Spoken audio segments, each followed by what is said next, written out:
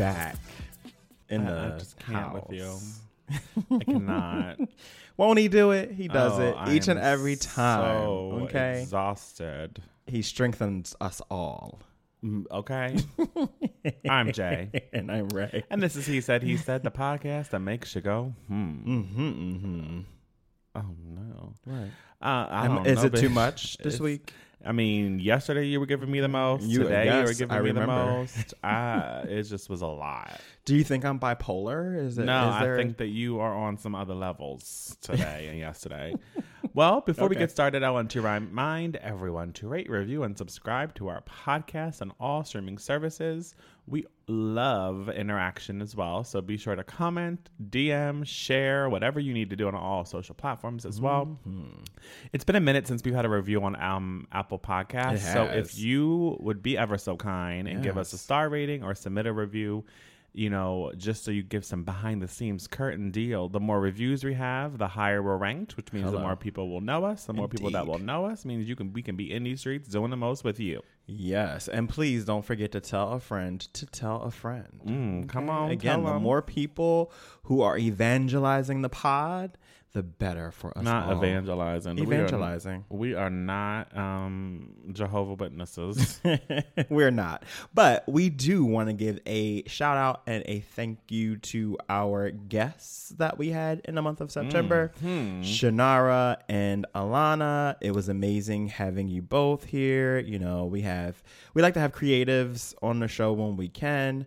They are both boss bitches. I hope they don't mind me saying that. They're doing their thing, and we look forward to supporting them and to them supporting us in the future. Yeah, we are a family. Like a giant tree. Like a giant tree. I hope we don't get in trouble for using that reference. That's fine, because we can get in trouble. I didn't sing it. All right, so I guess we should get into Love It or Shade It. Wait, I'm trying to even remember. Okay, it's fine. You go first. No, you're going first. No, bitch. Look, it says it right there. Yeah, but I changed my mind. We should change the order. No, but it says it right there. Okay, so my Shade It, my Shade It this week is to what I'm describing as an anti-snitching campaign that I see that's being mounted by everyone from celebrities to just regular old normal people. And this is in reference to the news related to Tekashi 6ix9ine. You may remember that we've talked about Tekashi and his legal troubles before. We've also talked about the fact that he looks like a fucking troll doll come to life. But it seems as if in his actual real life, he's more like a Chucky doll, where he has been testifying, and we're going to talk, in more detail. How your Shade It going to be a story we're talking about? No, we're going to talk in more detail about, what the substance of what he's been saying to the courts later. But my Shade It is to this perception that we have, and this is really primarily in the Black community, that snitching equals bad. And what I think what I want to remind people of is that, what you refer to as snitching is sometimes necessary for us to have things that were done in the darkness come into light. So what I think I want people to recognize is what's his name, Michael Cohen with the president. Yeah. He's a snitch. He came out and said all these things about what the president did, and he was snitching. But we want to know what happened. We want to know what the president was doing that was illegal. We do. Again, taking that even. Shit, I know I do. Do you? You don't, but you don't I just commiserate with me on I don't over like, CNN. I don't like when it's like, oh, here's what happened and we're investigating. No, tell me what happened and what y'all doing. Okay? I don't, You don't want to hear about the investigation? I don't. Is that what you're saying? Okay. You should probably not be checking your phone right now. Well, I mean, I just want to make sure we have things going on. Okay. So again, I just think that this is a I know you ain't talking, bitch. I think this is a very. I am talking. That's what we do on this pod. We talk, right? I hate you. So I think that the better message that we can send to the world, and especially to younger people, is how about you not join a gang?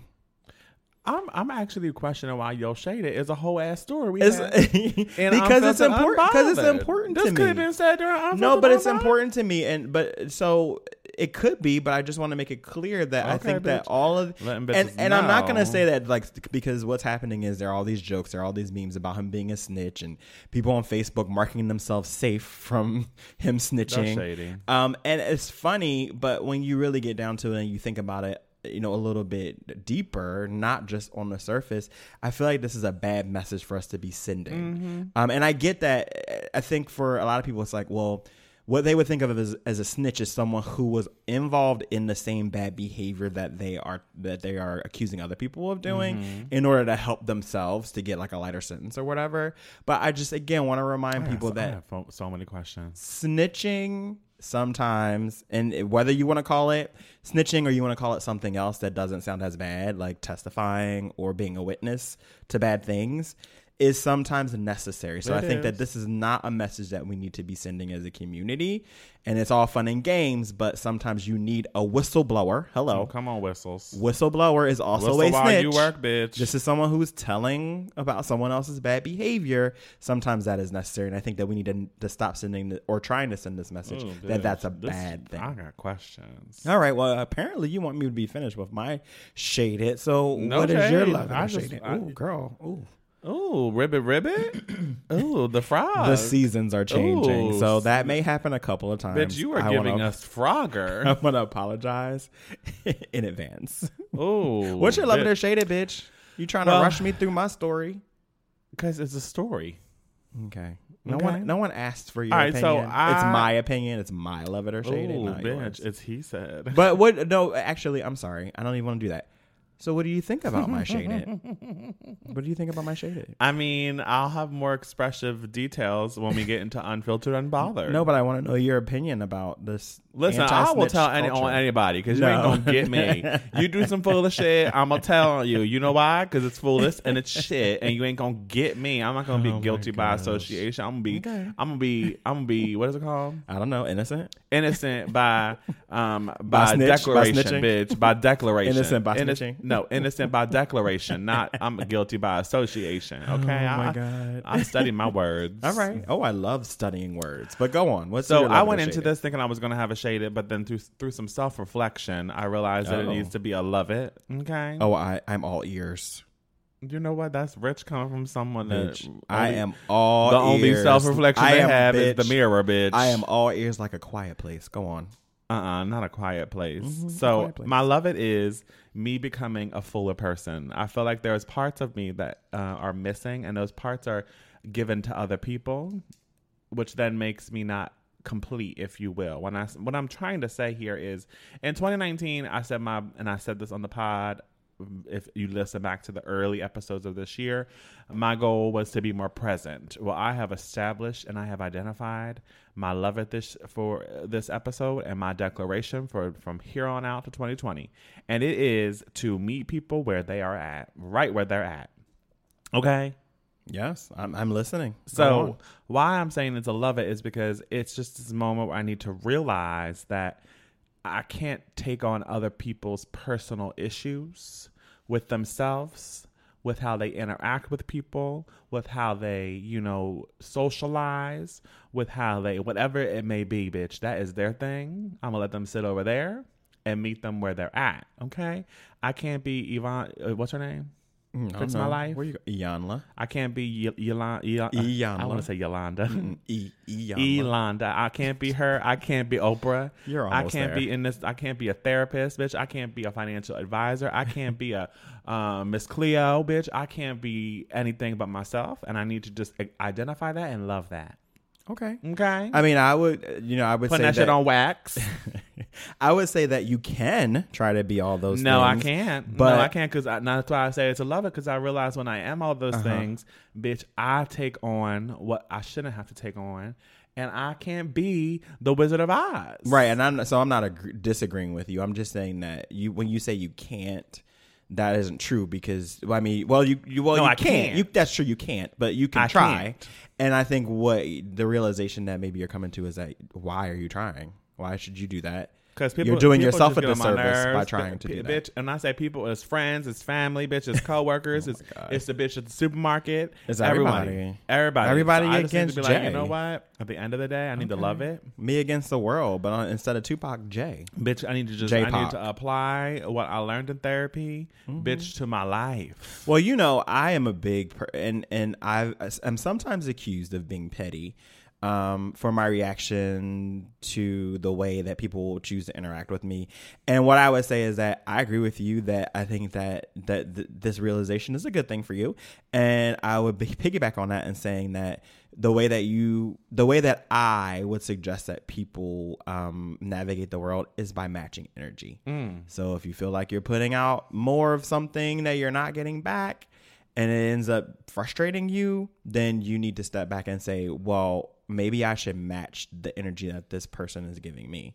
And I think that when you match energy, you find yourself in a situation where you are bitch, I'm not matching energy. I'm not only matching energy, bitch. I'm matching shoes, bitch. I'm matching jackets. I'm matching sunglasses, bitch. I am matching the 2020 vision, bitch. Ain't nobody got time for this foolishness going into my new year. Well, you'll have to let us know how this goes. This year has been great with my Be More Present, bitch. No, not so the Being More Present. Set a goal, bitch, and achieve it. I get what you're saying. Come on, bitch. You're saying that you think that you'll be successful. Oh, I know I can. Okay. In my older age, I put my mind to it. I'm an old bitch now. Yes, don't put not just your mind, put your back and everything into it. Oh, not that. All right. So speaking of putting everything into it. So now we can talk about your shaded. Okay, good. Yeah, that's cute. Unfiltered and unbothered, bitch. Here we are. Unfiltered and unbothered. You may and likely have heard that Mr. either in the shaded or in the news, Tekashi 6ix9ine has started his testifying. So again, this is really, at least on social media, been framed within a context of him being a snitch, which is so fascinating to me because I just had deja vu. I'm like, well, wait, so are we not going to talk about the bad things that he and the other people that he's snitching on have done?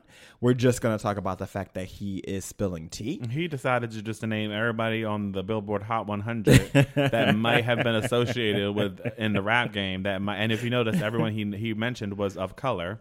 Well, yeah, because it's the Bloods. I mean, they have white members. I'm sure, you never know. So to give context, we should Google it. I think there were 2 or 3 days of testimony that took place. Obviously, a lot of the media is covering it. And just to level set, Tekashi was actually facing a minimum. Okay, so baseline minimum, no less than 47 years in prison and a maximum of a life behind bars after he pleaded guilty to racketeering, conspiracy, firearms offenses, narcotics trafficking, and other crimes. Jesus Christ, what are the other crimes? We talked about this before on the episode. I forget what episode it was. A while ago. It was a while ago. Because we haven't heard much from Tekashi all this time. Other than his baby mama. And other than him. On Facebook Live. And other than the fact that I think they had announced that he was going to be snitching, that he was going to be testifying in recent months. And then they said that they had to move him to an area where all the other people who were testifying against other people were going. But then I read that the transcripts came out and it said that he didn't name some of the people that the media was saying that he did. Did you see that? I saw that, but I didn't see that corroborated. I was confused about that. I mean, I only read the first bit of it. Who was saying that it wasn't, that he didn't name the people? I think it was TMZ. That's weird because TMZ was one of the first outlets to say that he had actually implicated Cardi. And Cardi came out and, child, I love, when she, in an interview, she said, did you read what she said?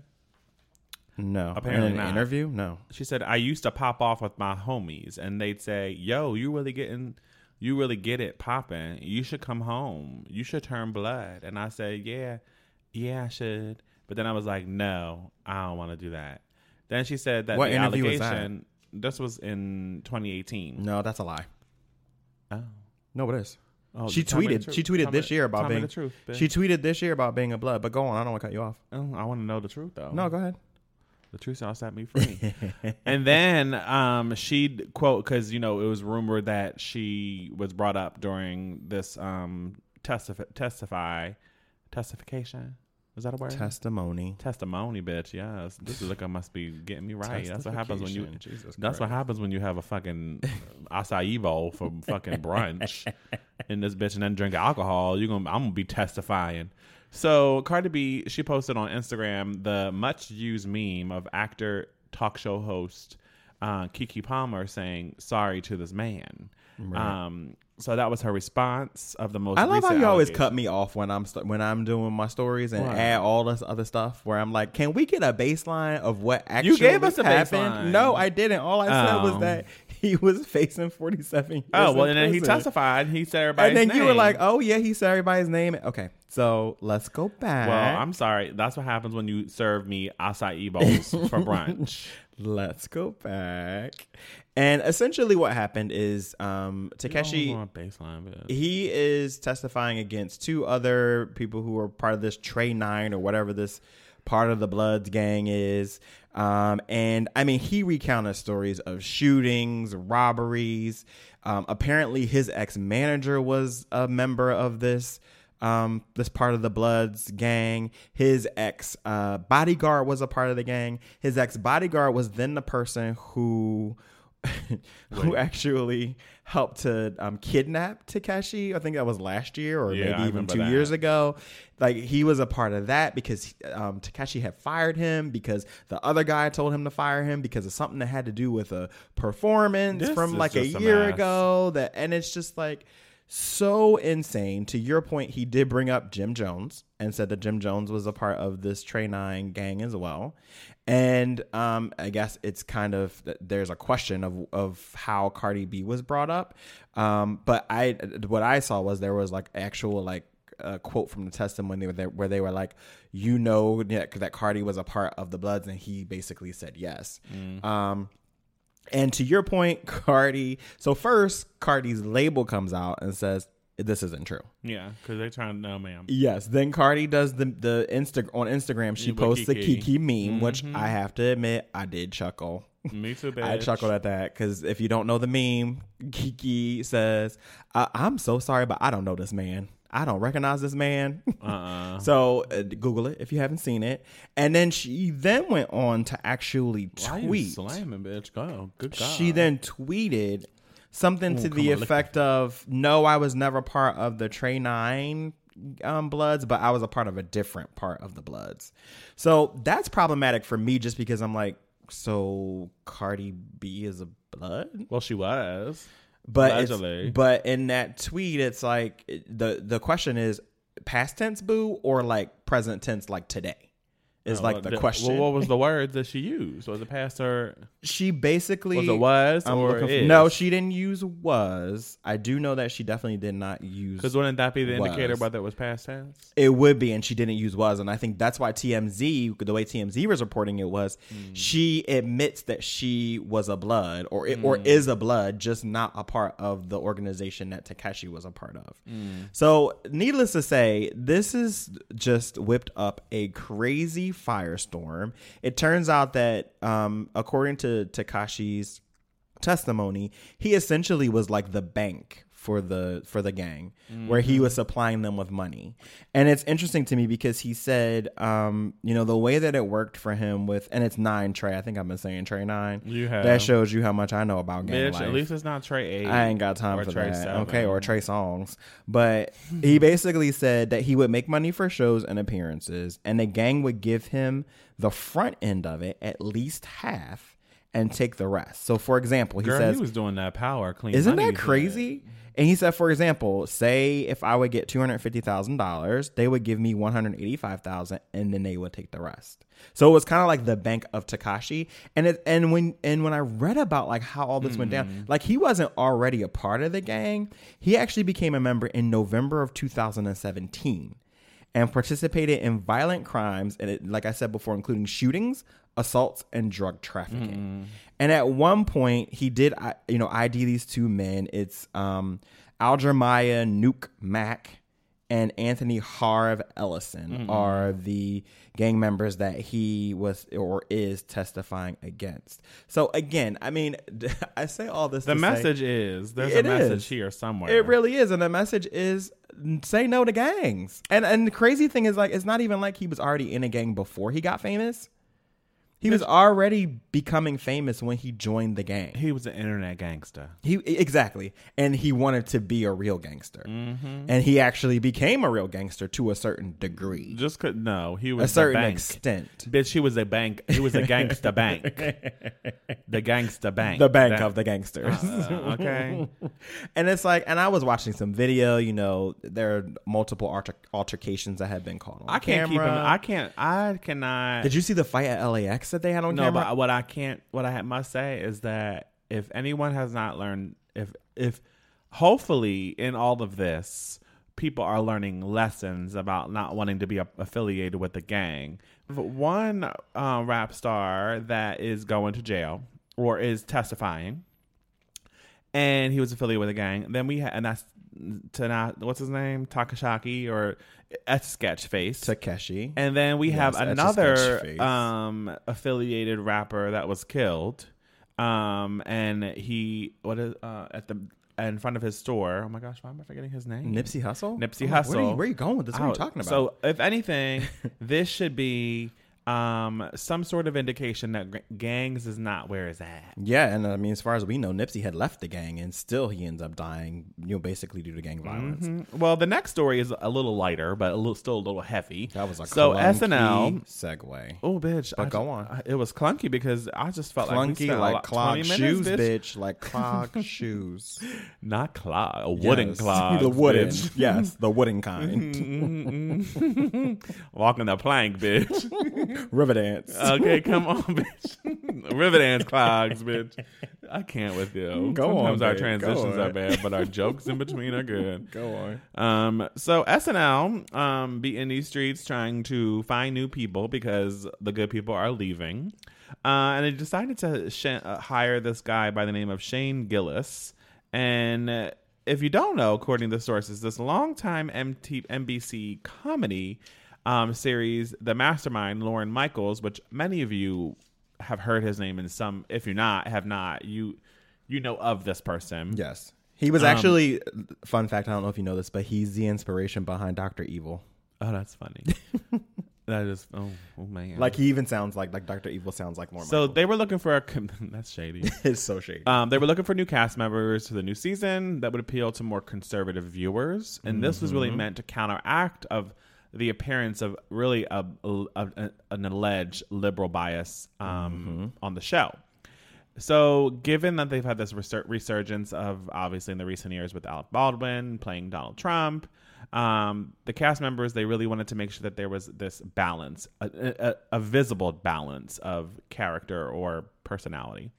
So they typically, this I didn't know, SNL typically recruits cast members from an improv groups. Yeah. And a few of them that they've done is the Groundlings, Second City, and the Upright Citizens Parade. And they're looking for, they often believe that these people that may lack on-screen experience, they are able to provide a really interesting perspective as actors of the stage. Improv, which is basically the premise of SNL. Like, right. It is there is like a level of script written, but it's some of it even is just off the top of head. Right. So they had auditions and they were looking for people, and apparently Sean Gillis was one of them. Yeah. Mm-hmm. Well, he's in the news because he no sooner was he hired, he was fired.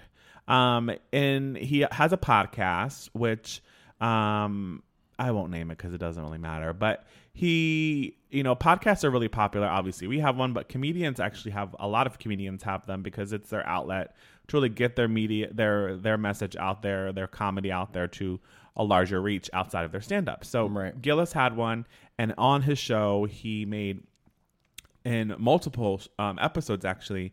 They were filled with racist comments and impressions of the Asian Chinese, specifically accent and community. So in several episodes, he went on and just referred to and making fun of their accents, making fun of, the community. He also went on to talk about a Battle of Gettysburg and saying the soldiers looked so gay. He just had a lot of episodes where he would use the F word. He would use retarded. He in a derogatory way. Oh wait, he said faggot? Yeah. He often joked about hot Southern boys being raped during the Civil War. And so he just was very controversial. And SNL was like, we're not having that. So they fired him. And then this became all of the buzz around, SNL firing him before he even went on air as That's the crazy talent, part. which is mayhem. But ultimately, it just goes to show you that your content follows you. And these episodes that they reference are older. So they're not like of new episodes.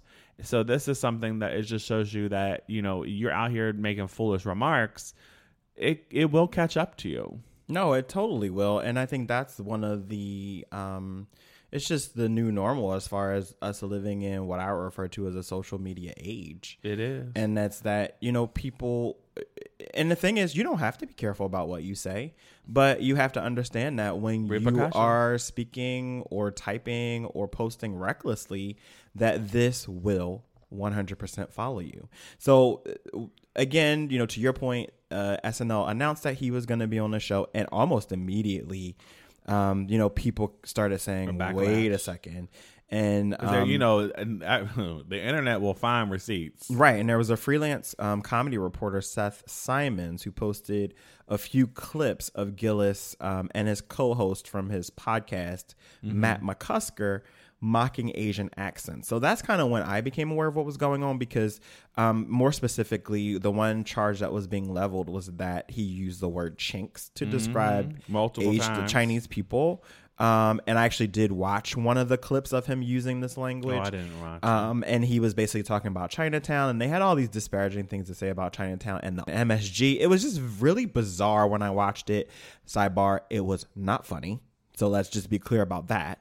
And I have so many thoughts about this particular topic, because there's a few things going on here. One, we have SNL. Yes. SNL 100% knew what they were getting. Yes. They 100% knew who this person was. But they were trying to balance the liberal versus conservative, and that the conservative blew up in their face. And I feel like that is a bullshit excuse for signing this type of a person, because I'm sure that they can find a comedian who is good, who is not left-leaning in their politics or in their comedy, that they could sign for SNL.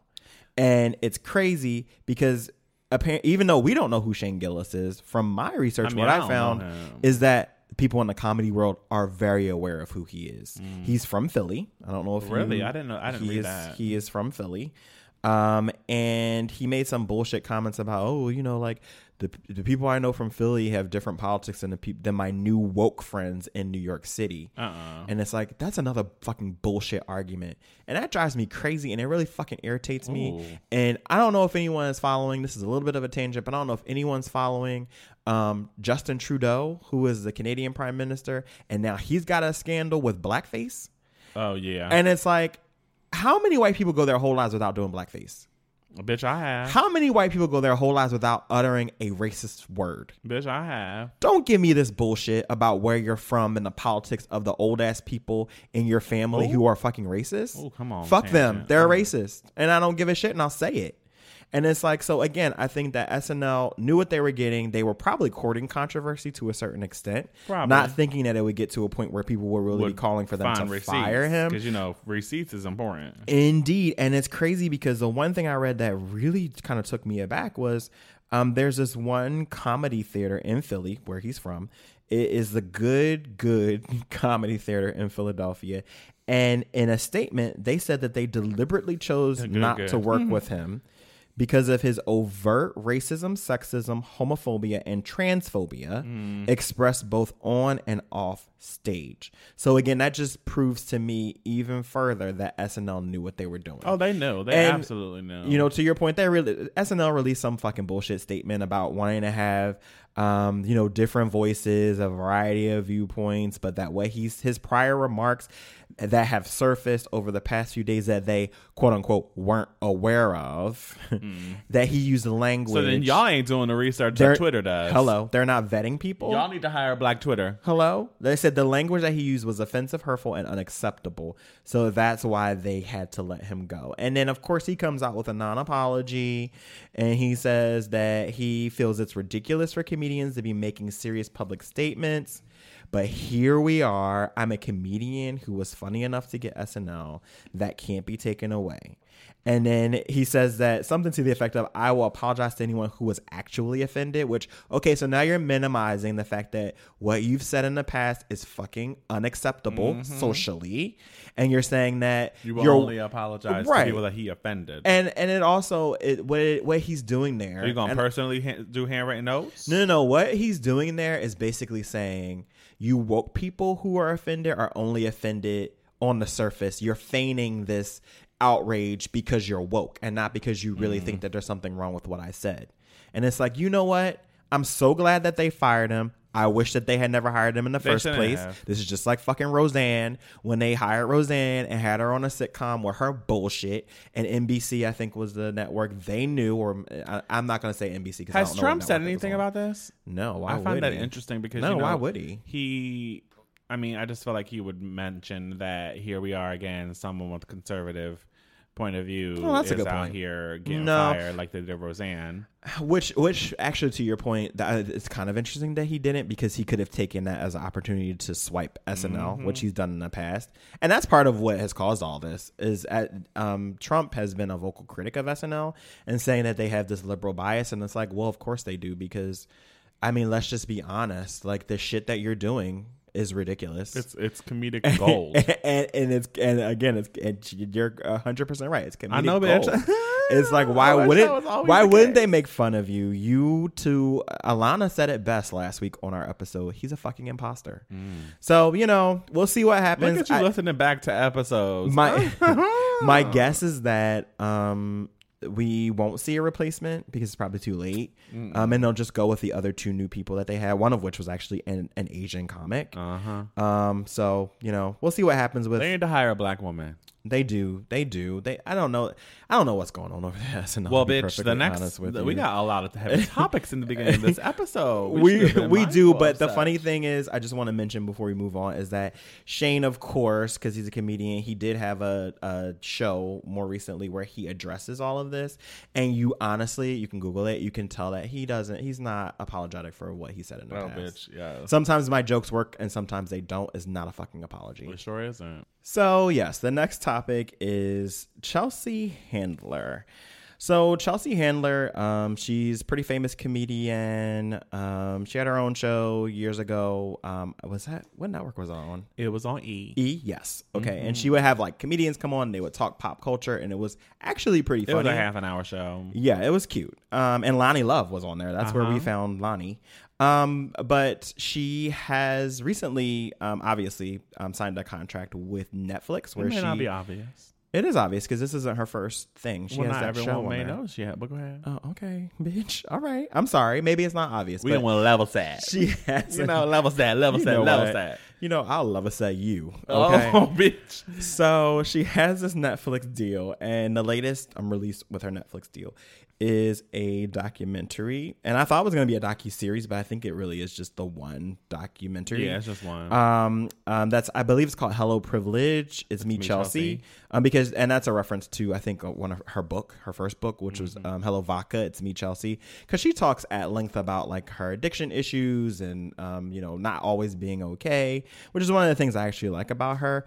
But she is definitely the beneficiary of white privilege. Absolutely. And this documentary unfolds. It does. It unpacks that to a certain extent. It could have been longer in my opinion. I think that there could have been more unpacking that could have happened. But I do commend her for getting it even as far as she did with this. It's very fascinating. And for me, the first thing that fascinated me about it is how self-reflective she is, which granted, she has multiple books where she talks about herself and her life, but this seemed to be even, and I've never read any of her books, so, full disclosure.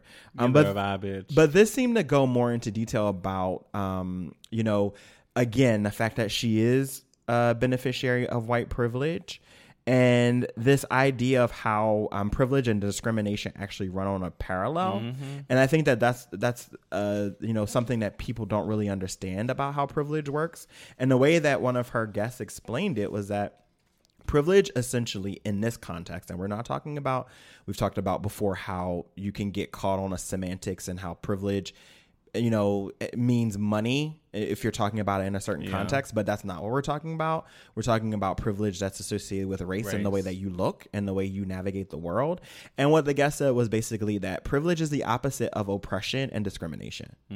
So if you're not a part of the group that's being discriminated against or oppressed, then you already are starting at a place of privilege because of that.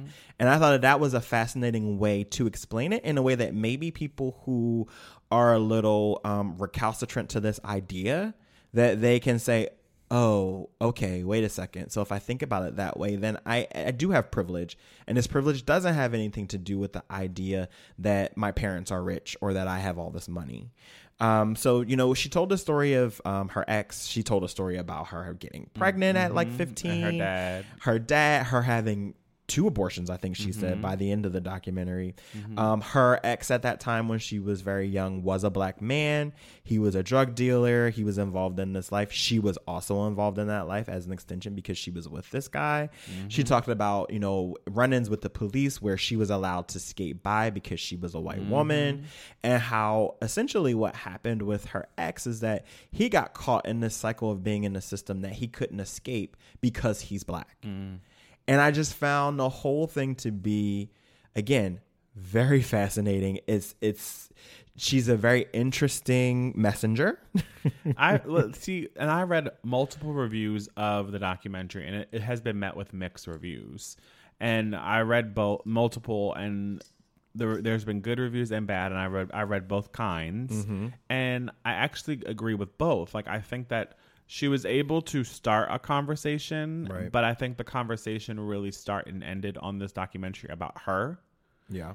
It really wasn't about the issue. It was about her issue. That's a fair criticism. And I think where I had concern, where I had issue with the documentary is, although I think it's good to hear more about her story and about why she's the way she is and her privilege, I think this was a missed opportunity where she could have spoke about not only the issue, and I think there were aspects of this documentary that I enjoyed, which was the disgusting conversation with the group of white women from, I think it was Bel Air. No, they were all Republicans. And just their lack of just empathy for others and understanding that they had privilege. Not even just a lack of it's a lack of self-awareness. So I think they could have unpacked that more. I think she could have been, I think what was interesting about all of this is that, again, it felt like it was her story about her white privilege, not about,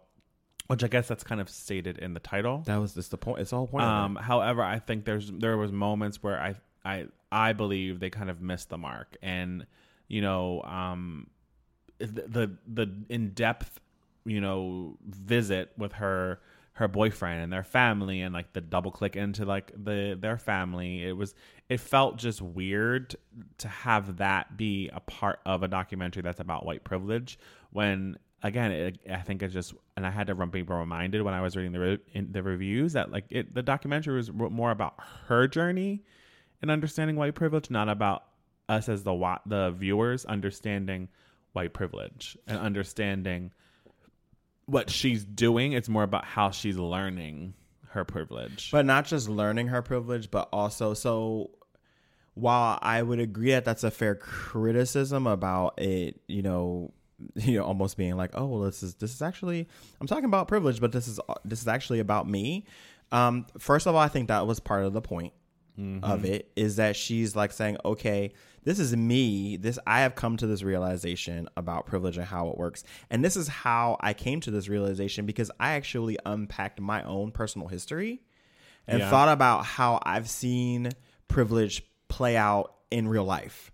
So not as an abstract idea, not as this thing that I'm reading in a book or seeing on TV or hearing someone say, but practically this is how I've seen white privilege play out in my life. So I didn't have a problem with her going back to talk to the boyfriend, talking to the family, because that was a moment where it was like, look at these two people. Yeah. Look at where they are in their lives. And they essentially, if we're using 15 as the start, they started out at the same place. But because she is a white woman in America and he is a black man in America, they ended up in two very completely different places in their lives. I think the other thing that was missing, though, in the documentary was, you know, at the end of the hour, really a moment to announce some sort of thing that she's doing to continue the conversation. Agreed. It felt like the conversation ended when it shouldn't and Yeah. it can't. Yeah. So it was a missed opportunity to say, visit blah, blah, blah.com for more information of how to get involved, or visit blah, blah, blah, blah. Or Chelsea's doing like a tour with, you know, about having a panel discussion with local blah, blah, blah, like whatever she's doing. And I felt like that was the missed opportunity that I think the viewers would have been like, wow, it's not only about her, it's about me. I agree. And that was kind of the point I was making in the beginning, where I said that I thought it was going to be an actual docuseries. And I think that there actually would have been more value in it being a docuseries, and her being able to take more time to explain not only how this, you know, looks within the context of her life and things that she's seen, but yes, having this be more of a dialogue with other people. Because the other interesting thing that was said during the documentary was white people need to talk to other white people about privilege. It's true. And they do. And this is the thing. We talk about this all the time on this pod about, you know, people who have a seat at the table, or people who are allowed access to certain rooms in this country. It's not a bad thing. When you are a part of that, and you are someone who realizes how unjust this country and the institutions in this country can be, you cannot let people slide when they're saying racist shit, when they're saying sexist shit, when they're saying transphobic things. You need to stand up and say, hey, you should think about this in a different way. And if you're not doing that, and especially if you're someone who's a part of one of these disenfranchised groups, and you're in a situation where you are with people who are part of the majority, and you're sitting back and you're allowing it to happen, and you're not saying anything, you are a huge part of the problem. I think I've been telling everyone about the documentary because I think it starts the conversation and it allows people to feel more comfortable having dialogue around this. I think that it can be challenging for people to acknowledge privilege, especially if they are a cisgendered white person. Because even cisgendered white women have privilege. Okay, just because they are a woman does not mean they do not sit in privilege. They do. Not. I think that Cisgender white women have a ton everyone of privilege. has a piece of privilege on this world. They're presented with they're presented with some piece of privilege. However, some, you know, more than others. And I think it's important to lean into your privilege. And I think she started that. I'm interested to see what happens post this. And if anything does, I know that she has been, you know, associated with having and has been given a lot of flack about being almost obsessed with black men, more of a fetish, not of a love. And she's been romantically linked with all types of men, but black men specifically, people call her out for being for the fetish, not for the actual. Yeah, but how do people know that she's fetishizing black child? men? You know, it's the internets. Why? Okay. Because she says something about maybe a big black dick or something? I don't know, but ultimately, I don't either. I'm confused. I'm like, wait, how do you know why she likes black men? This is what I read in my research, bitch. Okay. What I need Chelsea to do is show us more. That's what I need her to do. Yeah. I think that's what's required for us to actually understand what you're doing. Yeah. And I mean, it can't just be about you. Right. No, I agree. And I think you can't change, because if you change, that's great. The world will still be the same.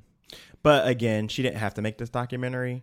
So I feel this like documentary was about her. So No. she didn't, but she did. she didn't have to make this documentary. She could have made a documentary about anything, and she chose to do this. And I think that she deserves credit for at least I'm giving that. her credit, but I'm just saying, because there's a ton of people out here who are in her position there's fucking what's her name? What's the other comedian? She ain't doing shit like this.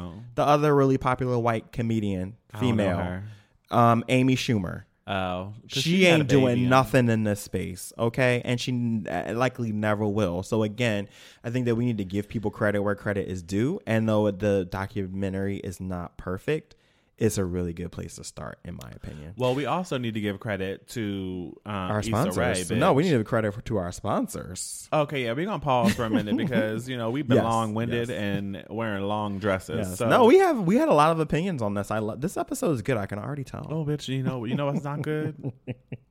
We need to take a break. We'll talk bitch. about Issa when we come back. Most of us would agree that the Battle of the Bulge can be a real bitch. So we've decided to partner with HitLab right here in West Seattle. That's high intensity interval training. And if you're wondering where to find them, just find them on the internet at hitlab.com. That's HIIT lab.com. And if you're here in Seattle, guess what? We got you an offer. That is $7 for 1 week. That's $1 a day for unlimited classes for you new users. That sounds like an awesome deal. So we'd love to see you there. So we're not the only one sweating out our blowouts in the interest of health and wellness. Now, let's get back into the show. Oh, bitch, I'll be back. So back. Oh. It was really good. We actually ate during this break, which is not something we normally do. You had a whole ass dinner. Okay, so first of all, here you are. Second of all. Aspersions are like your favorite thing to cast, okay? Like a witch casting fucking magic spells. No, I like to cast shadows. Okay. So anyway, we were talking before the break about our next story, which is So what, Jay? Issa Rae, bitch. If you don't know her, you've been living under a rock. She is the creator and lead writer of Insecure. She also is creator and a writer for the Black Lady Sketch Show, and she's a boss ass bitch. Well, it is rumored that she's in the early development stage of the remake 1996 cult classic Set It Off, bitch. Variety reported this week that she will produce and potentially star in the film. So Set It Off, if you don't know, it, as I mentioned, 1996, it starred 4 women: Jada Pinkett Smith, Queen Latifah, Vivica A. Fox, and Kimberly Elise. And it basically was around them robbing a bank and, creating, the complexities of their characters and the relationships that they all had with each other and with money and with the community, etc. So it was an amazing movie. Right, it was a bank heist film, not robbing a bank, but robbing banks. They were with an ass, bitch. Yeah, they were robbing come on. multiple banks. Come on, bitch. And it basically was just the same kind of characters that seemed to only be reserved for roles of male. So this was it was important because there were 4 women. So it is reported that it is coming back. Also, if you don't know, it's on the Chitlin Circuit tour right now for a stage version with Debrat. Wait. Debrat is in the stage version. She plays. So first of all, I'm sorry. There's a stage version. You didn't know this? Of Set It Off? Yes, LaToya Luckett was in it in Atlanta, and Debrat is Queen Latifah's part. Yeah. Well, of course she is. So, what are your thoughts on this remake? I love Issa, but if I'm being honest, I could do without this. I agree. Okay, so my thing is, can we make some really good new shit? Like, can we have some new ideas that come to the fore, and some new films with predominantly, if not all, black casts, and not just redo, rehash, reboot, retread, whatever the fuck, remake, whatever you want to call it. Reimagine. You're foregoing new ideas when you something. So, kudos to Issa, obviously, for Insecure, which is fucking amazing. A Black Lady Sketch Show took me a little longer than I would have wanted for me to get into it, but I am all in now with that. And it's like, I want more of that and less of, let's redo something. In my opinion, the times when I'm like, yes, I'm psyched for a remake or a reboot or a redo is if it's like sci-fi or maybe horror or some genre where the advances in technology in film will allow you maybe to reimagine it in a way that you couldn't do it originally. But this does not fall into that category. Yeah. I had mixed emotions about it. I would support it. However, I don't need it. Yeah, and that's the thing. It feels a little unnecessary. The soundtrack was good too. Bitch. The soundtrack was great. with the song I listened to yesterday, "Missing You" with Brandy. So that's Jamia, Gladys Knight. That's one opportunity that they will have to make a bomb ass new soundtrack. Okay, and not like Independent Women then turns into "Don't Call Me an Angel" or whatever. Don't Call Me a Devil, bitch. Okay, That's what it go should back be and called. listen to last week's episode if you didn't, because but so that's one thing where I'm like, okay, if you're going to redo the soundtrack, I'm here for it, because Issa loves music. Yeah, but the film, to your point, we probably would see it just because we do like to support things. And we support everybody who's black. But we do. Yeah, again, it feels unnecessary. It sure does. Yeah. So talking about unnecessary. These two Caucasian privileged white people. And I chuckle, but when I actually got deeper into my research with this, it actually made me profoundly sad. They are damaged. Like so much damage. They are damaged like Aubrey O'Day's face, bitch. Girl, like the bitch who keeps getting perms, her hair, edge control, bitch. So the Carters, and when we say the Carters, we're not talking about Beyonce and Jay-Z. We're talking about Aaron, and we're talking about Nick. So Aaron Carter, for anyone who doesn't know, Hillary Duff. Yes, he was. He did music back Lindsay in Lohan. What decade was that? The 90s and 2000s. That was the 90s? It was like the late 90s. But he was super 2000s. young, though. Yeah, he was. He was like a teenager or something. But it's not what we needed, and it's not what he needed. I don't know any of his. I'm sure if I heard his music, I would know it. But I can't name I don't know her Aaron Carter song. And then obviously Nick Carter was actually a part of Backstreet Boys.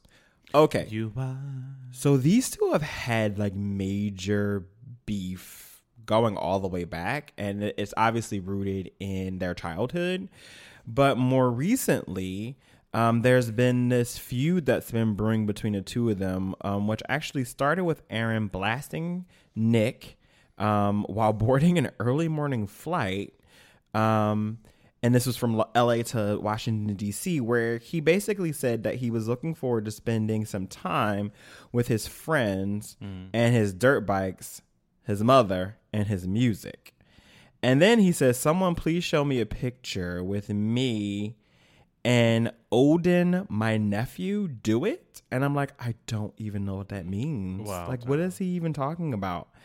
And then later on, Nick comes out and says, "After careful consideration, my sister Angel and I regret that we were required to seek a restraining order against our brother Aaron today." And this was via tweet. He said, "In light of Aaron's increasingly alarming behavior and his recent confession that he harbors thoughts and intentions of killing my pregnant wife and unborn child, we were left with no choice but to take every measure possible to protect ourselves and our family. We love our brother and truly hope he gets the proper treatment he needs before any harm comes to himself or anyone else." But then he went on this whole him being Aaron on a tangent, launch into another Twitter storm, and this time it was about Nick and their late sister. But what I lifted from this was that he then claimed via Twitter that multiple other women have accused his brother of sexual misconduct and imploring someone to do an R. Kelly type documentary on Nick. And then he started adding people. He said #coverup. I'm here for these women. Started adding more women right by their side. I'm using my platform to help these women feel brave.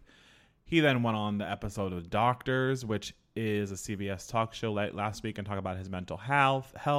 And he officially was diagnosed that he multiple personality disorder, schizophrenia, acute anxiety, and a manic depressive. And he's he has been prescribed, and the list goes on, pills. I can't even pronounce some of this shit. He also appeared on TMZ Live to talk about guns on September 16th. He revealed he had several loaded guns at his home, and he said the police are made aware of. But as you mentioned, Ray, so this Carter feud isn't something new. So in 2006, I don't know if you can take us back to 2006, bitch, 13 years ago. The Carters had a show on E! It was called House of Carters. Mm-hmm. And during this, there was some issue between him and Nick. And he captioned the clip saying, "Leave me alone for the rest of my life. I'm begging you, please. I haven't even seen you guys. And Nick, you bullied me my whole life, tortured me as a child. And anyone that knows it, it's been public. And now you're scared of the truth. So they've had issues going back their whole life, I think. And ultimately, I think that this is just a resurgence of Aaron, being just mentally, he needs help, professional help. And Nick is also been challenged with drug abuse and I think damage because he was young when he was in the industry. So I think they're just basically going back and forth on some foolishness, and we're just watching it unfold. Yeah, I actually watched a clip from that 2006 show where there was first a verbal and then physical turned into a physical altercation between the two of them. And the interesting thing for me, and again, we all know there are some pitfalls with reality TV and the way that things can be edited and but in that particular video, the interesting thing that I walked away with or impression was that Nick actually was the aggressor. He was very much in Aaron's face. Well, this is back when Nick was alleged had issues with drugs. And he, at one point actually started putting his finger and like pushing Aaron's face. And then he's yelling at him and they're yelling at each other because he told him to turn music down or something. And then Nick shuts the door. So now we can't see what's happening, but they're still mic'd so we can hear that there's an altercation. And then the family or whoever else was in this house that they were in, everybody comes running and they come and open the doors and they come out. And then immediately after that, again, it could be editing, but immediately after that, Nick basically accuses Aaron of being the aggressor. So it's just very interesting. And, we have siblings, both of us. We know that, there can be an interesting dynamic between siblings.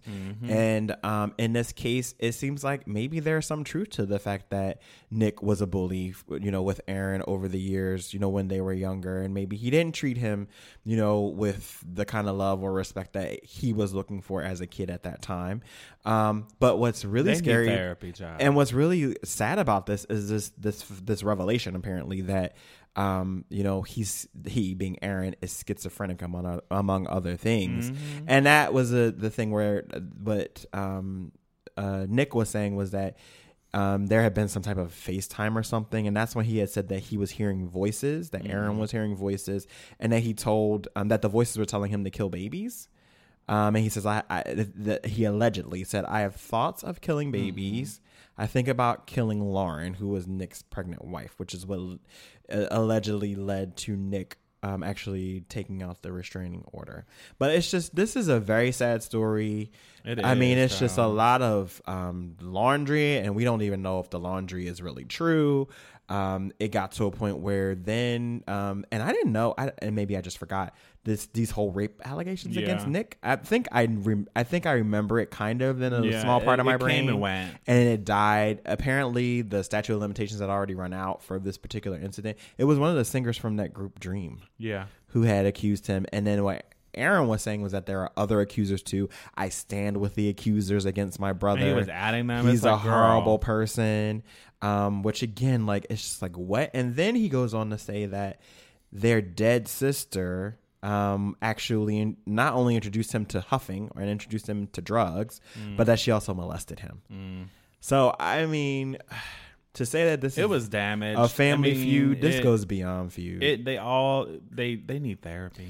I think they need more than therapy. They need to stay away from the. What's beyond therapy? What's the next step? You need to go rehab.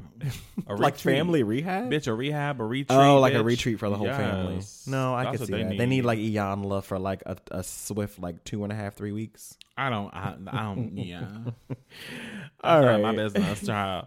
So we were going to talk about Antonio Brown. We're going to talk about now. We're going to give a little brief mention of Beyonce and The Gift. So Beyonce, it feels like it was so long ago because it was last Monday, but Beyonce debuted The Gift, Making of The Gift.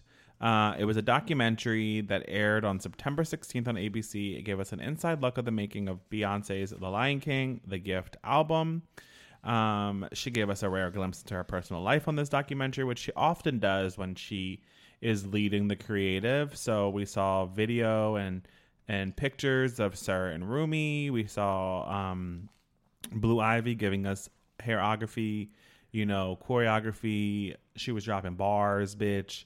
She was doing her most, and I live for her. It also gave us very private footage of, you know, Beyonce and Jay-Z doing things in the Hamptons, etc. So overall, Rumi and Sarah being more important. I said that already. Oh, did you? I didn't hear that part. Because you cut me off, bitch. That's why I tuned out for like a swift 30 seconds. Okay, that's fine. Go on. Started drinking. Go on. So overall, it was another nod to Beyonce. Did this, I found to be very interesting. Basically, within like a day or two after she did not get any Emmys for her homecoming work. So here she is like, well, bitch, if I ain't gonna get them 2019, bitch, I'm gonna get them 2020. And she gonna do this little gift, the documentary. I think that what was missing from this documentary that I think, and I'm gonna say this as a Beyonce fan, what was missing from this documentary was like fresh. It feels like a format she's done often, and I don't know how fresh it feels, you know? That's your opinion? No, go on. Is that it? Oh, you are silent, bitch. Silence of the lambs. That was it. Okay, you're ready. You're ready for me. Okay, so I love this, and part of the reason that I love it is probably because I love the album so much. Oh, sorry, girl. You okay the over phone, there? Girl? Yeah, yes. Keep it together. So I hear you. I mean, I like the album. I'm not saying I don't like the album. No, I didn't say that you did. Sure that it's clear. No, I didn't say that you did. Okay. But I hear you. What you're saying about, you know, this seeming like, you know, similar to things that she's done in the past. I would say, I mean, it's essentially just a documentary. So there's really only so many different ways that you can do a documentary. What I actually liked about it was how she integrated and included the contributions of the other artists that she worked with. Yeah. In this, which is like, you know, some of these people are people who the masses have never heard of. So like it's great exposure for them in this particular market. You know, it's no secret that I am low-key obsessed with this album. I still listen to this album multiple times a week because I love it that much. But I also, the thing that I found really interesting was her recording the album in somebody's living room. Like, I don't know where she was, but probably a rental property, who knows where. I part of me thinks that a lot of this was done during their visit to Africa for the Global Citizens. Yeah. And that they, you know, probably rented a house or whatever, and they had, you know, people fly in to work with them, and they work with the local artists, which you could see that with a lot of the African artists that they worked with.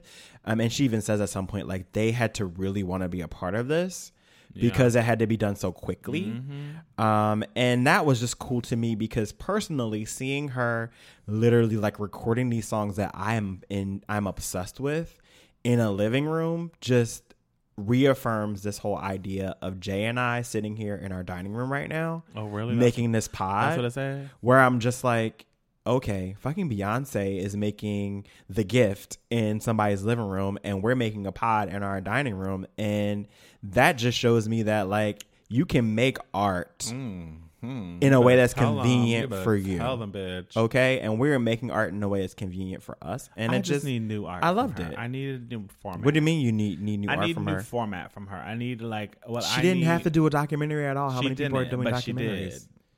I feel like it's time for Beyonce to. What were you looking for? Turn the world upside down. But what were you looking for in this? Because this is so. But let's level set. This is not her project.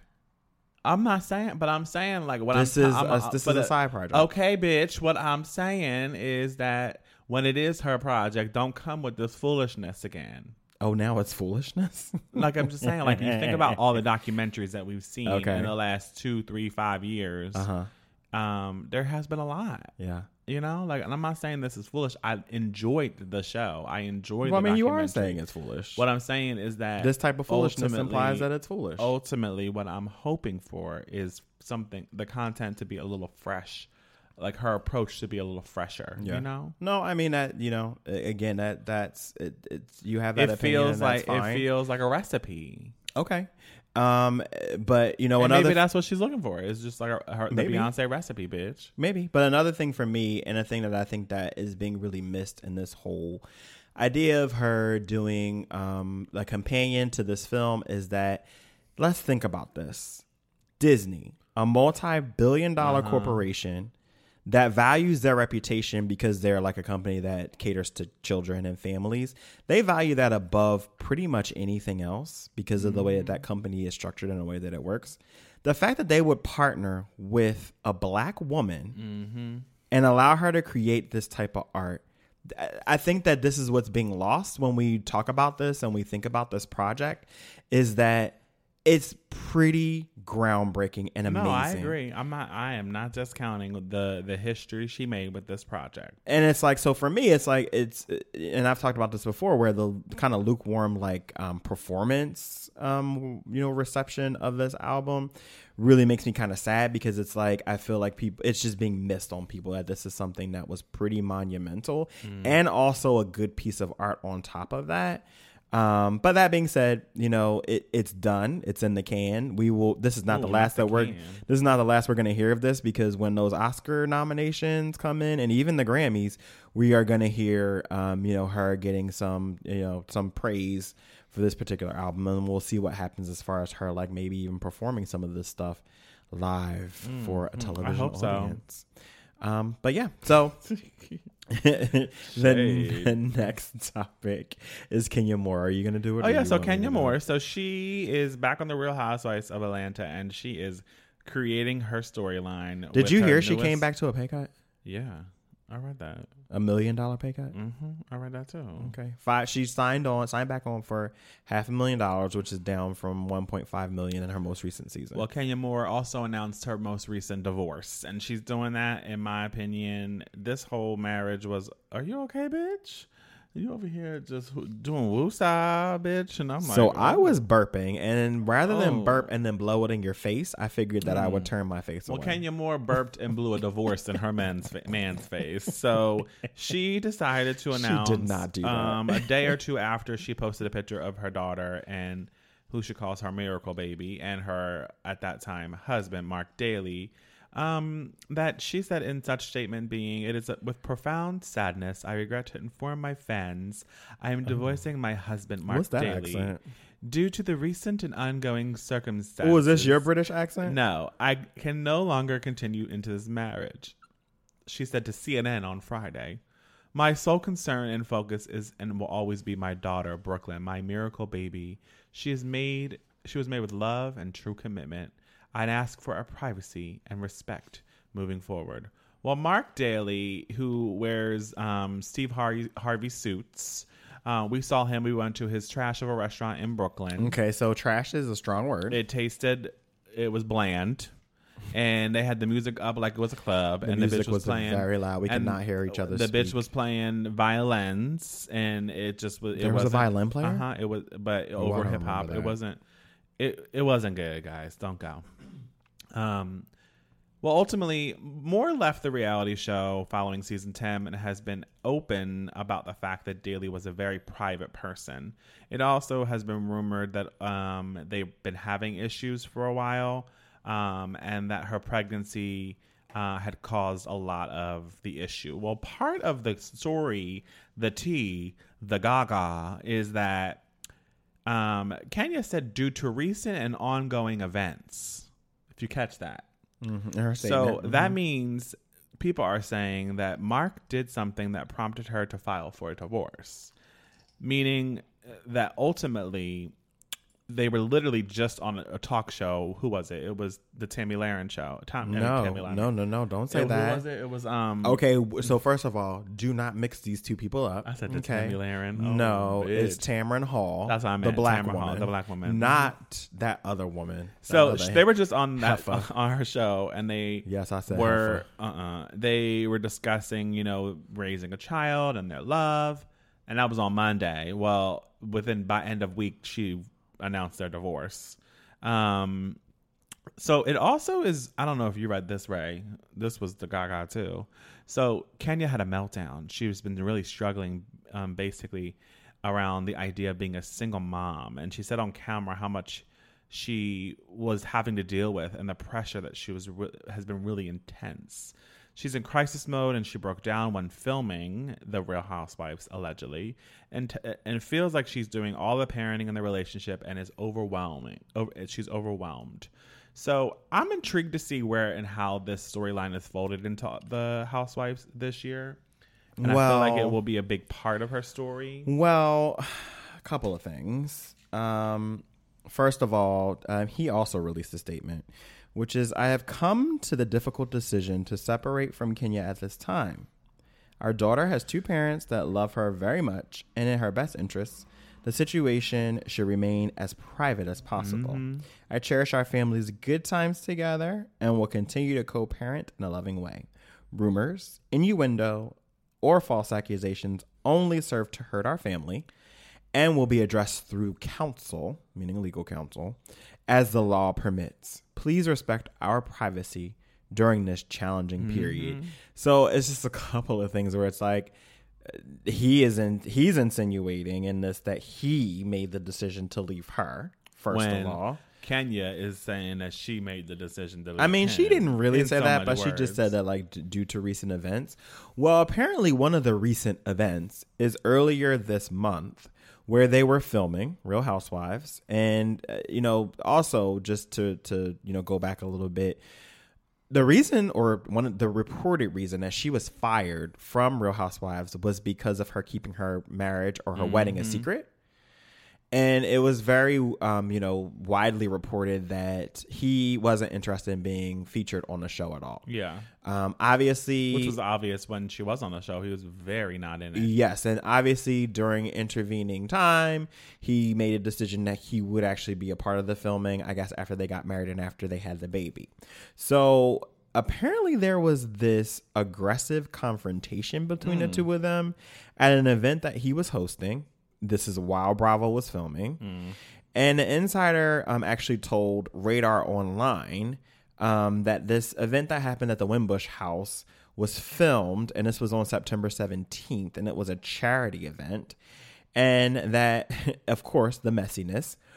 Mark told Eva Marcel, who was also on the show, Eva's husband, that he is tired of Kenya's shit. Ooh. He called her an attention whore. Oh. The insider told Radar that Marlo Hampton overheard Mark talking to Eva's husband, and she told Cynthia Bailey, Nene Leakes, and Eva about the conversation, which Kenya then overheard. The source said that Kenya was furious with her husband's words, and their ugly confrontation that followed this was actually allegedly caught on camera. Mark just doesn't want to be on TV. It is plain and simple, the insider told Radar. Kenya was shouting all sorts of threats at Mark, and the cameras kept rolling. So, this troubled relationship, it's not, to your point, it's not a surprise. There's been trouble brewing for a while. So it shouldn't really be a surprise to anyone that they, are calling it quits. I think Kenya just, and obviously I don't know the woman, but seeing how she is on TV, and I don't mean any disrespect, I just think she'll have a tough time finding anyone who wants to stay with her, and be in a marriage with her, because I think that she has a tough personality. And in this case, I think that there is some valid truth that she is looking to remain in the public eye, so she will do, say, and be anything to be such. Right. I mean, she'll sign on back to Real Housewives at, a discounted rate to be back on the show. And, one of the first things I think that went through your mind, I think you had said to me when we were talking about, is that this is for the show. And it's like, while I don't necessarily think it's for the show, I think that the divorce is actually really going to happen. I think that, to your point, there may be a calculation that's going on in her mind about where she's thinking that she'll be able to actually benefit from this moving forward, which is actually pretty sad. It's actually very sad. But you know what's not sad? What's not sad? The unlikely and continued success of Lizzo's Truth Hurts. So for anyone, Lizzo is most recently on the cover of the Billboard magazine. Yeah, their Grammy preview issue, which I need to buy that because we need to talk about that. But so the song Truth Hurts has been number one as of recording for 3 weeks. I believe this ties her with maybe Bodak Yellow as like the longest running number one song by a female rapper in like I don't know how long. But it's just so interesting how her career has kind of popped And just to be clear, Lizzo is not a new artist for anyone who thinks that, she just sprung out of the ground yesterday.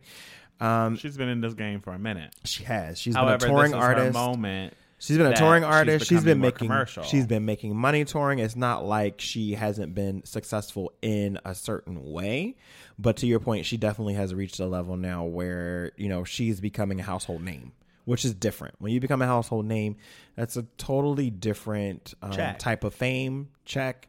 Your life completely changes. Ooh. She was at a point before where she was touring the country, but she could also go to the supermarket. Yes. Or go, any place in public, and probably, 90% of people would not know who she was. Anymore. And now she's gotten to a point where, due to this Netflix thing, I've been reading up on this. Apparently, after the Netflix film that we talked about, Someone Great, there was a TikTok challenge. I'm not on TikTok because, I'm an adult.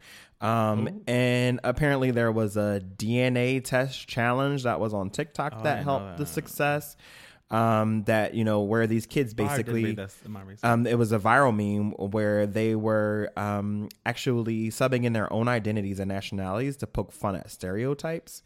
And, again, a lot of people have known who Lizzo is forever, and Truth Hurts did come out in 2017. Crazy. And is now having a moment in 2019, which is pretty much unheard of in the music business. And so I did read also another reason why Lizzo could be nominated for we'll talk about this in the Grammys episode, but why she would qualify this song for the 2020 Grammys is because it was not submitted in 2017. Okay, that makes sense. So because it was not submitted and it was added to the deluxe version, it can be seen as a song. Okay. So cheers to Lizzo that's a really and good continued success on Truth Hurts. Well, no, she had a quote. She's like, I've always had to turn haters into congratulators. First of all, she's 31. Yeah. I'm like, oh, okay. And she goes on to say, that's the thing with my songs and my live shows. I've never lost that mentality of I have to win you over. And I'm never going to, because I didn't learn that way. I have muscle memory in this. Oh my. So shout out again, to kudos to Lizzo. I'm here for her wins. Yes. We came in a little, we came not right, late, we came everybody before everyone else. But yeah, we did jump on the Lizzo train before she had her moment, because we were just like, okay, this bitch actually is really good. But yes, kudos to her, and I'm very eager to see what's going to happen with her, because her album is fire. And I'm eager to see, how she progresses, because we saw her in May for $26. And yeah, those days are gone. So can we move on to Shuffle and Repeat? Because it's been a long ass Unfiltered, Unbothered, and we have music to talk about. We can, sure. Okay, good. So honorable mention to Post Malone. We're not fans. Well, I'm good for the homeless. No, go ahead. You go first. He had almost 500,000. Cheers to you.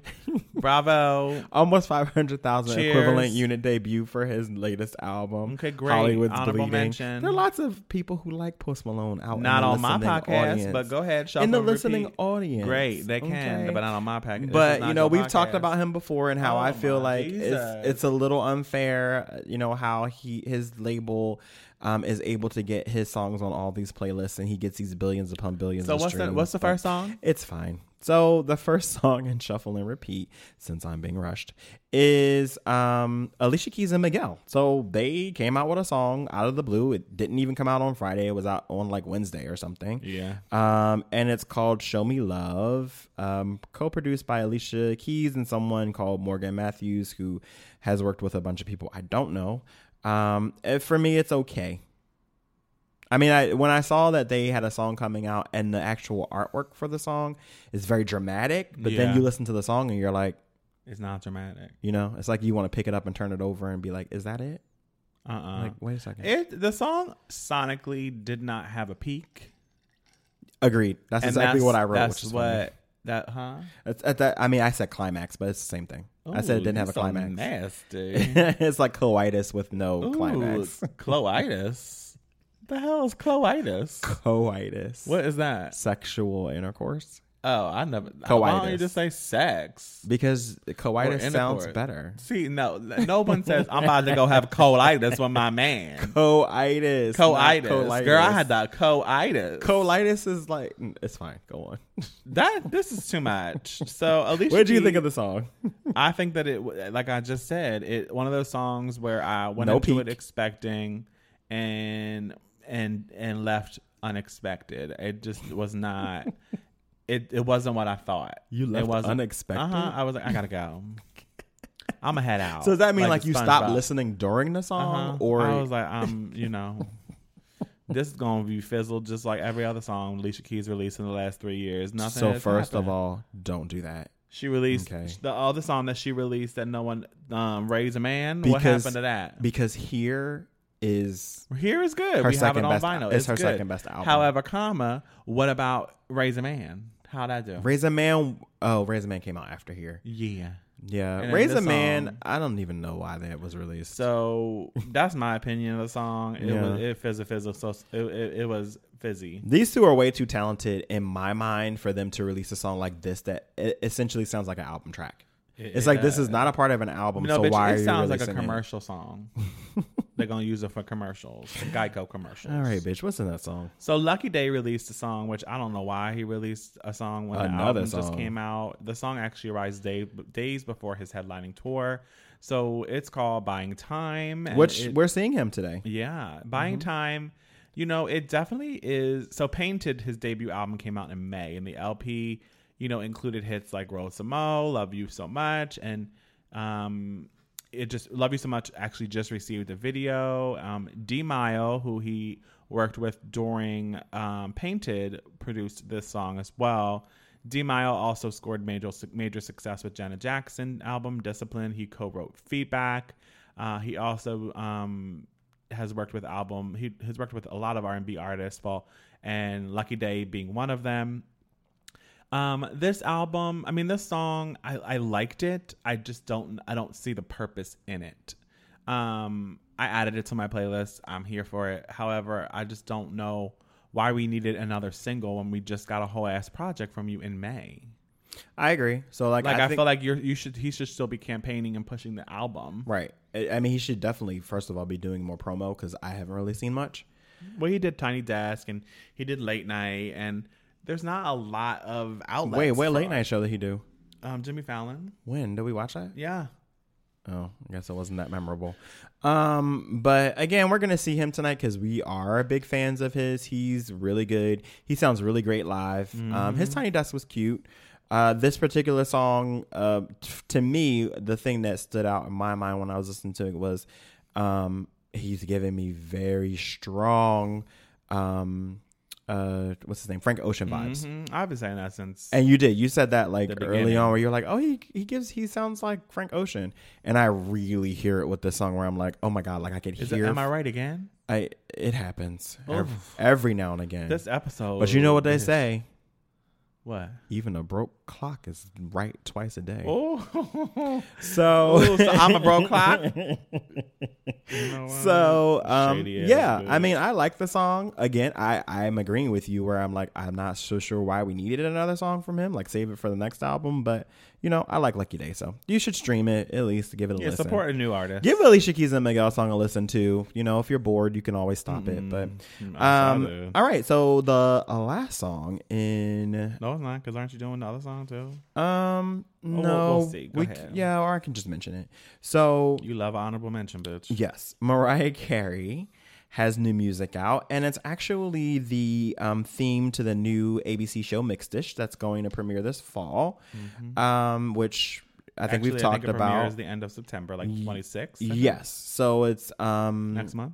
it is the spinoff from Blackish, and it's Tracy Ellis Ross's character Rainbow. We go back and see like what happened when she was a kid, whatever, what have you. Okay, so the song, which is the theme, but actually also is a full song on streaming services, is called Mixed, or In the Mix. I'm sorry. Yeah. So it's In the Mix. I like it. It has a very 80s leaning vibe and feel. It feels like Glitter to me in certain ways. Oh, bitch. Hey, Glitter, I listened to that album today. But I know you did. You were in your bag. Oh, yeah. Yes. And it makes sense because, the show is actually set, I believe, in that decade, in the 80s. Yes.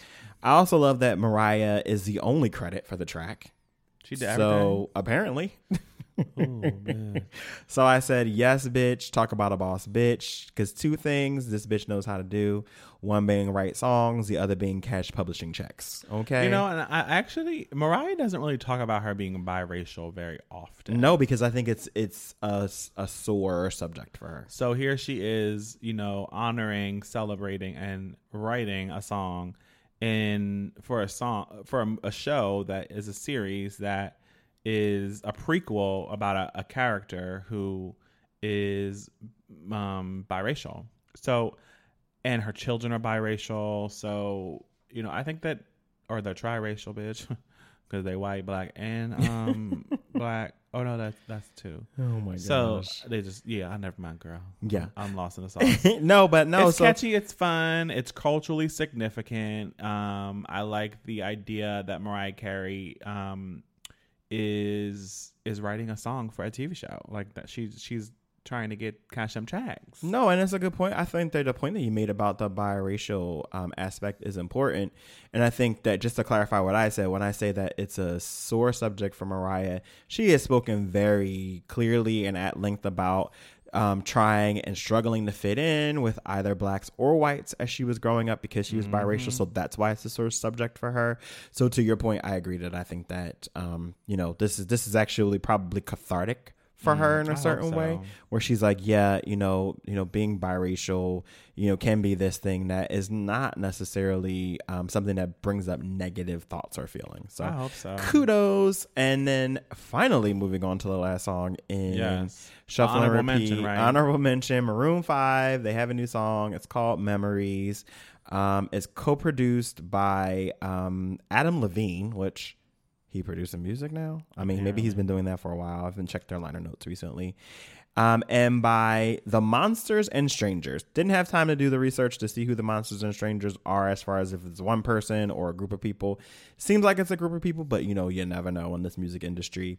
But The Monsters and Strangers actually co-produced a song that all of you probably know, which is Zedd and Maren Morris's smash hit, The Middle. And I have to say that this particular song, again, Maroon 5 Memories, is a song that I actually like. It is a slow burn, and we talked about Alicia Keys being a slow burn. It is a crock pot song, bitch. You put it on for 8 hours, and then it starts. It's a slow burn, but I'm okay with a slow burn in this context. It's kind of feels a little acoustic. I like an Instapot. I don't like a crock pot. It feels a little acoustic.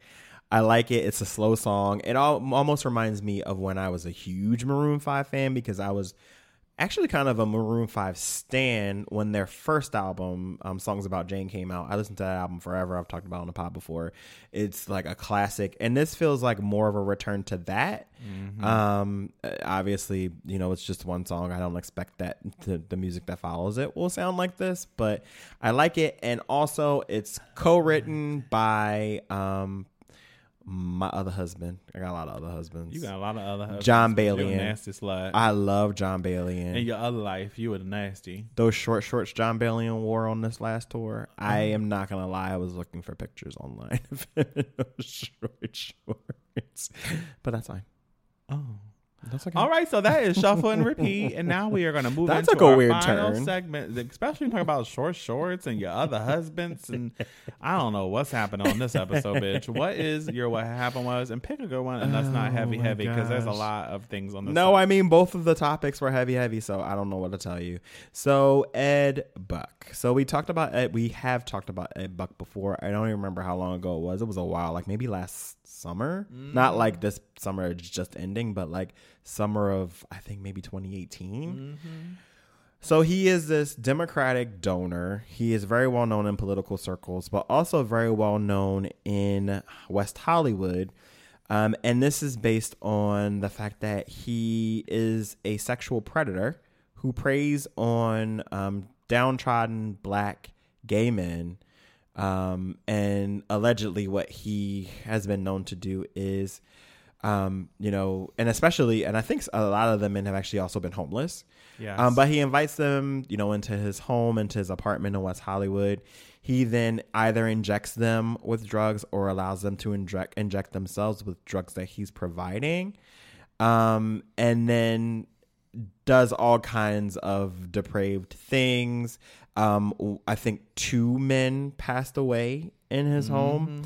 But he apparently, his luck has changed because he, up until this point was able to get away with this behavior. But more recently, Dr. Kevorkian, as he's called in West Hollywood gay circles, has actually been arrested. And there's a 22-page federal criminal complaint that was unsealed this week that painted a pretty disturbing picture of how Buck earned this grim moniker of Dr. Kevorkian. 10 men told investigators that Buck had paid them to use drugs and dress up in skimpy underwear for his own sexual pleasure. Several of the men claimed they lost consciousness after Buck served them a drink, and some said they woke up to the sight of him injecting drugs into their arms against their will. And this is according to this 22-page criminal complaint. So we'll say all of this is alleged. Yes. So he was charged this week with 1 count, at this point last week, with 1 count of distributing methamphetamine leading to a death, according to the U.S. Attorney's Office in Los Angeles. And the announcement ended a 2-year saga. Again, we were even talking about this like a year ago, that had circled around Buck, local law enforcement leaders, and activists from the city's African-American and LGBTQ communities, many of whom alleged that he had been ducking justice since 2017. And that was in 2017 when there was the overdose death of Jamel Moore. So it will be interesting to see what happens with this story. I'm so glad that they're catching up with him. Better late than never. I think part of the reason better why R. Kelly than not. I mean, I think the reason why they're catching up with him is because of the power of social media. This is just another example that he... Oh, you mean because social media kind of kindled a fire last year? Absolutely. So then that made the police kind of like look at him. Absolutely. Oh, no, I can see that.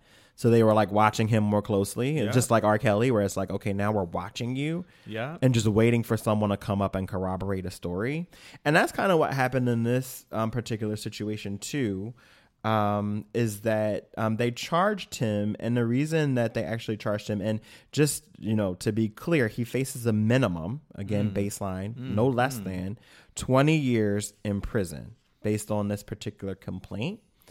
Again, he was arrested because there was a surviving victim who actually escaped his home, who actually told the police a sordid story about what happened when he was in Buck's home. He basically could have been Buck's next victim.